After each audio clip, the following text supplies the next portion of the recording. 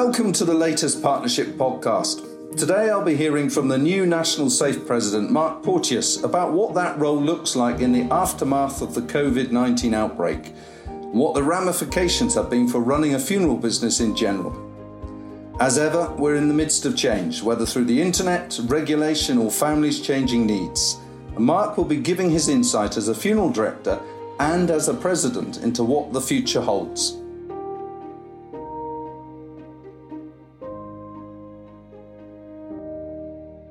So, welcome, Mark. Delighted to have you on this podcast. So, perhaps I can start with the inevitable. This far into COVID-19, how are you and your business holding up? Are the challenges now much different to what they were in April? Good morning, Malcolm. First of all, can I thank you for inviting me along to carry out this podcast? I'm happy to do so. To be honest with you, within my own business, we have probably coped very well so far.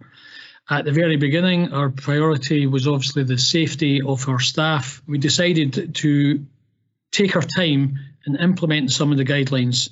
And the reason for that is we were approached by our staff who also had an input and wanted to make sure that our families were looked after in the same way they normally are. So we implemented the guidelines, not by the letter, I have to say, from government or from SAIF, but we felt what was good for our region and for our business. And so far it seems to have worked very well. I was proud of my staff that they came and approached us in the first place. We still had to put in restrictions, but in the main we have coped, I suppose, remarkably well since then to now. The only difference being that volume has decreased. I don't think we've had a COVID case in the last two weeks. We're probably generally a bit quieter than we would normally be, but not by much, but we are a bit quieter. But the challenges are still the same, keeping our staff safe.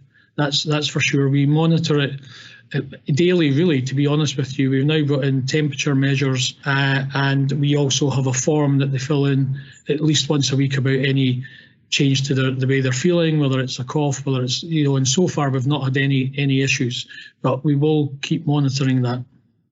Excellent. Thank you, Mark. Now, you became National SAIF President in the very early stages of the crisis. So what does a SAIF presidency look like in this time of lockdown? I mean, how do you find meeting online? Well, first of all, I can tell you, how does a president look? Well, after 3 months, I can tell you the president in the morning has a hairstyle like Ken Dodd. So that's the first thing. The only positive from that, Malcolm, is that I've now got enough hair to have a comb over my bald patch at the back of the head. But apart from that, I'm looking okay. It's a good question. I realised early on that compared to other presidents in their years and what they would experience, my year was going to obviously be different. Not being able to go out to meet members face-to-face in regional meetings and going to kindred association banquets, which obviously will help my waistline, but that's all part and parcel of being the SAIF President. You're an ambassador, and I was honoured to get that position. However, we do online meetings. That, I think, has been very worthwhile. As you know, because you've attended them, we've had 4 regional meetings up to now, and every week they have been getting better attended. And I would like to say to members that have not attended a regional meeting as yet, please do. You don't have to wait necessarily till it's your region. We're having them most Wednesdays. Just contact the business centre and get registered, and we will let you know when the next one's going to be if you want to join us. It's a good opportunity to meet myself. We have had James Carcary, our Scottish President, on as well. Yes.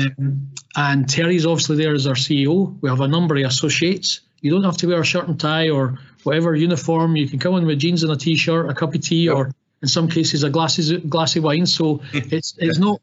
It doesn't have to be formal. So just come on, and if you don't want to ask any questions, that's fine. But come on and listen and hear what's going on in the country. We meet with our families online. I mean, I think that's probably the new way now. Older people, elderly people, they don't seem to have an issue meeting online. So I don't find a difficulty with that. I quite actually, in a bizarre way, I quite enjoy it.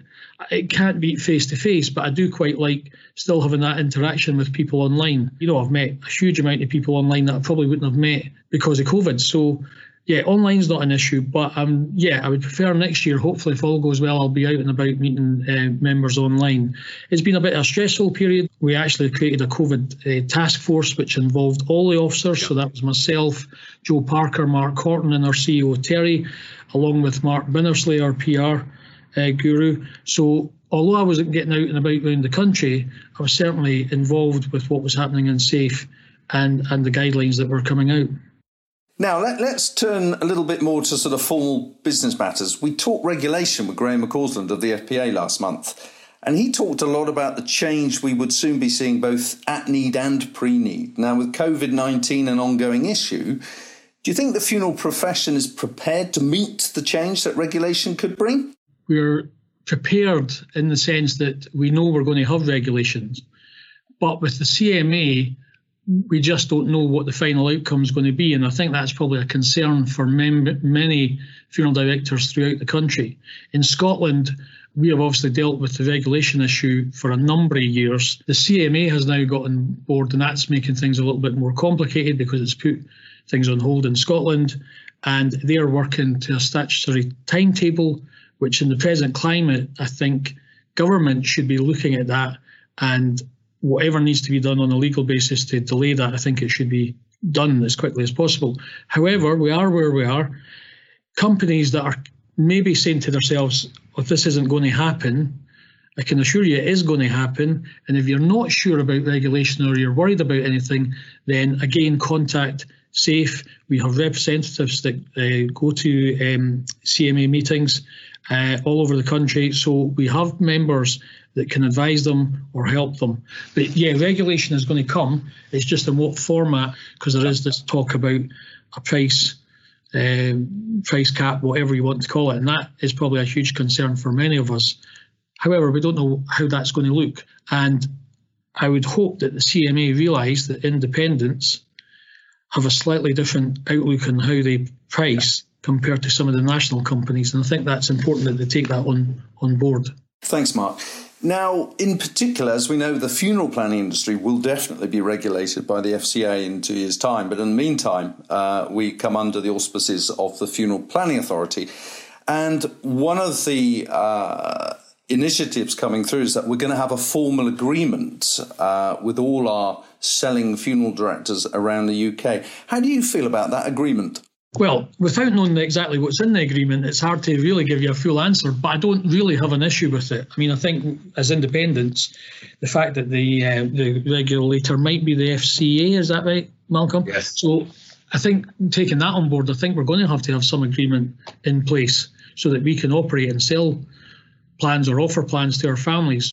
You know, when I speak to my families, I talk about maybe them buying a plan online to a faceless company, if you like, you know, and, you know, that's why we always say, and you know this, that we'll always say the expertise is with your local funeral director. They're the guys that you should approach.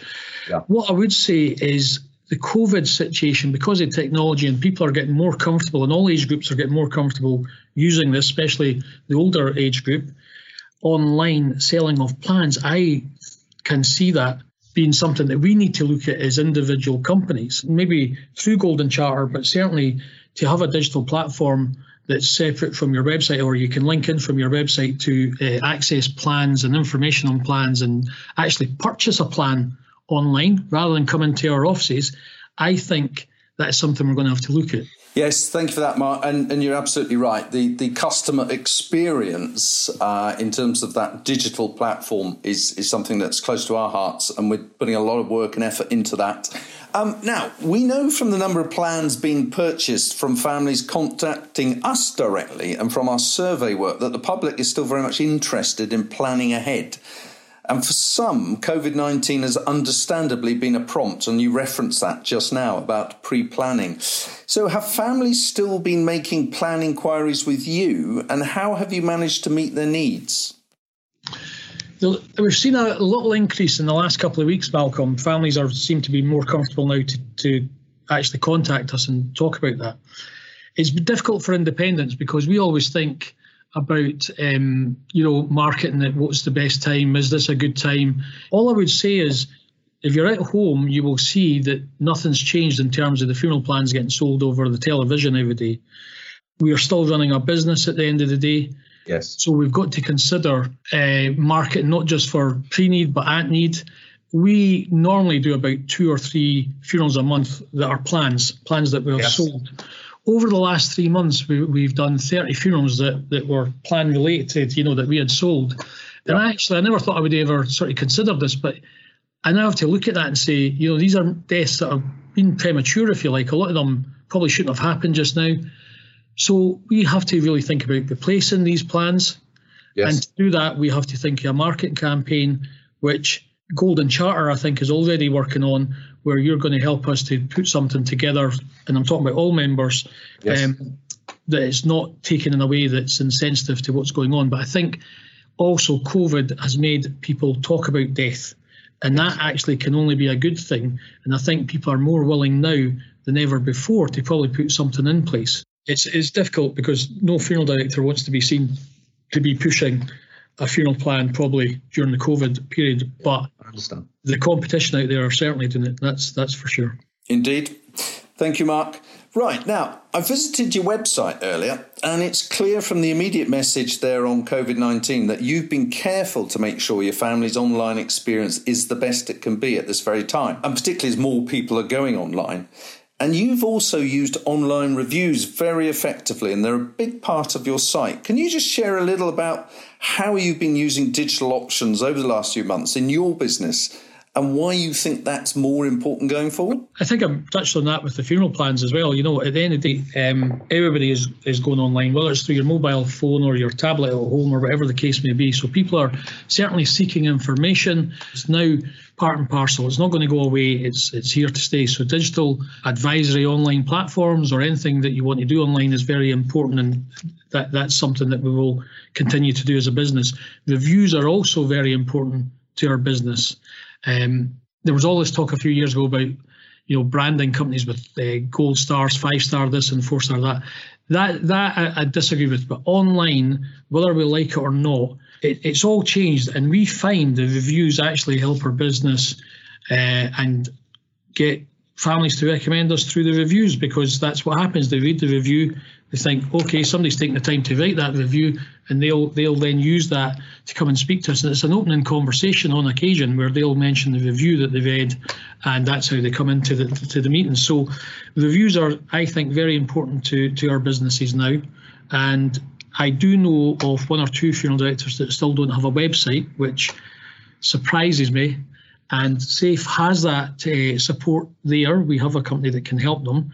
And, it doesn't matter what size you are, you need to be more aware of how families and the general public seek information. And that's through digital platforms and online. And they will read reviews, and they will also write reviews. So we just need to all be aware of that. Great. Thank you, Mark. Right, last question. So if this was a live broadcast to all your SAIF members, what key message would you like to finish this podcast on? Well, there's a couple of things I would like to leave them a message on, Malcolm, which is, at the end of the day, this country has had tens of thousands of deaths. And I think independents carry about probably 70% of the deaths that they've probably coped with. And I think the government and the CMA should look at how we've coped, because unlike other European countries, we've not had the army on the streets, and we've not had bodies piling up. And everybody in the profession, and particularly SAIF members, should be very, very proud of what they've achieved during this period. Also within our membership, we have a huge amount of experience and innovators and people skills that we have, and that can be called upon. So going back to the regional meetings, you have access to these skills. So don't feel you're alone. We're in it together. Remember, we do this for a reason. And I think, in my opinion, SAIF members are the best in the profession, and they need to remember that. I would also say, though, that during this period, Malcolm, there's probably been some dark days for our members, and we have SAIF support. It's confidential, and if you need to speak to someone, please do not hesitate to use that service, because it is a free service. But in general, I think our profession has coped well. I think SAIF members have been absolutely fantastic. They lead the way. And I'm happy to be their president, and it's an honour, as I say. Excellent. Thank you, Mark. And yes, I'd like to add my thanks and also all of Golden Charter for the fantastic job that all our partner funeral directors have done over the last few months. It really has been a magnificent effort. Mark, thank you very much for your time. Really appreciate that. Thanks, Malcolm. It was a pleasure to be here. Thank you.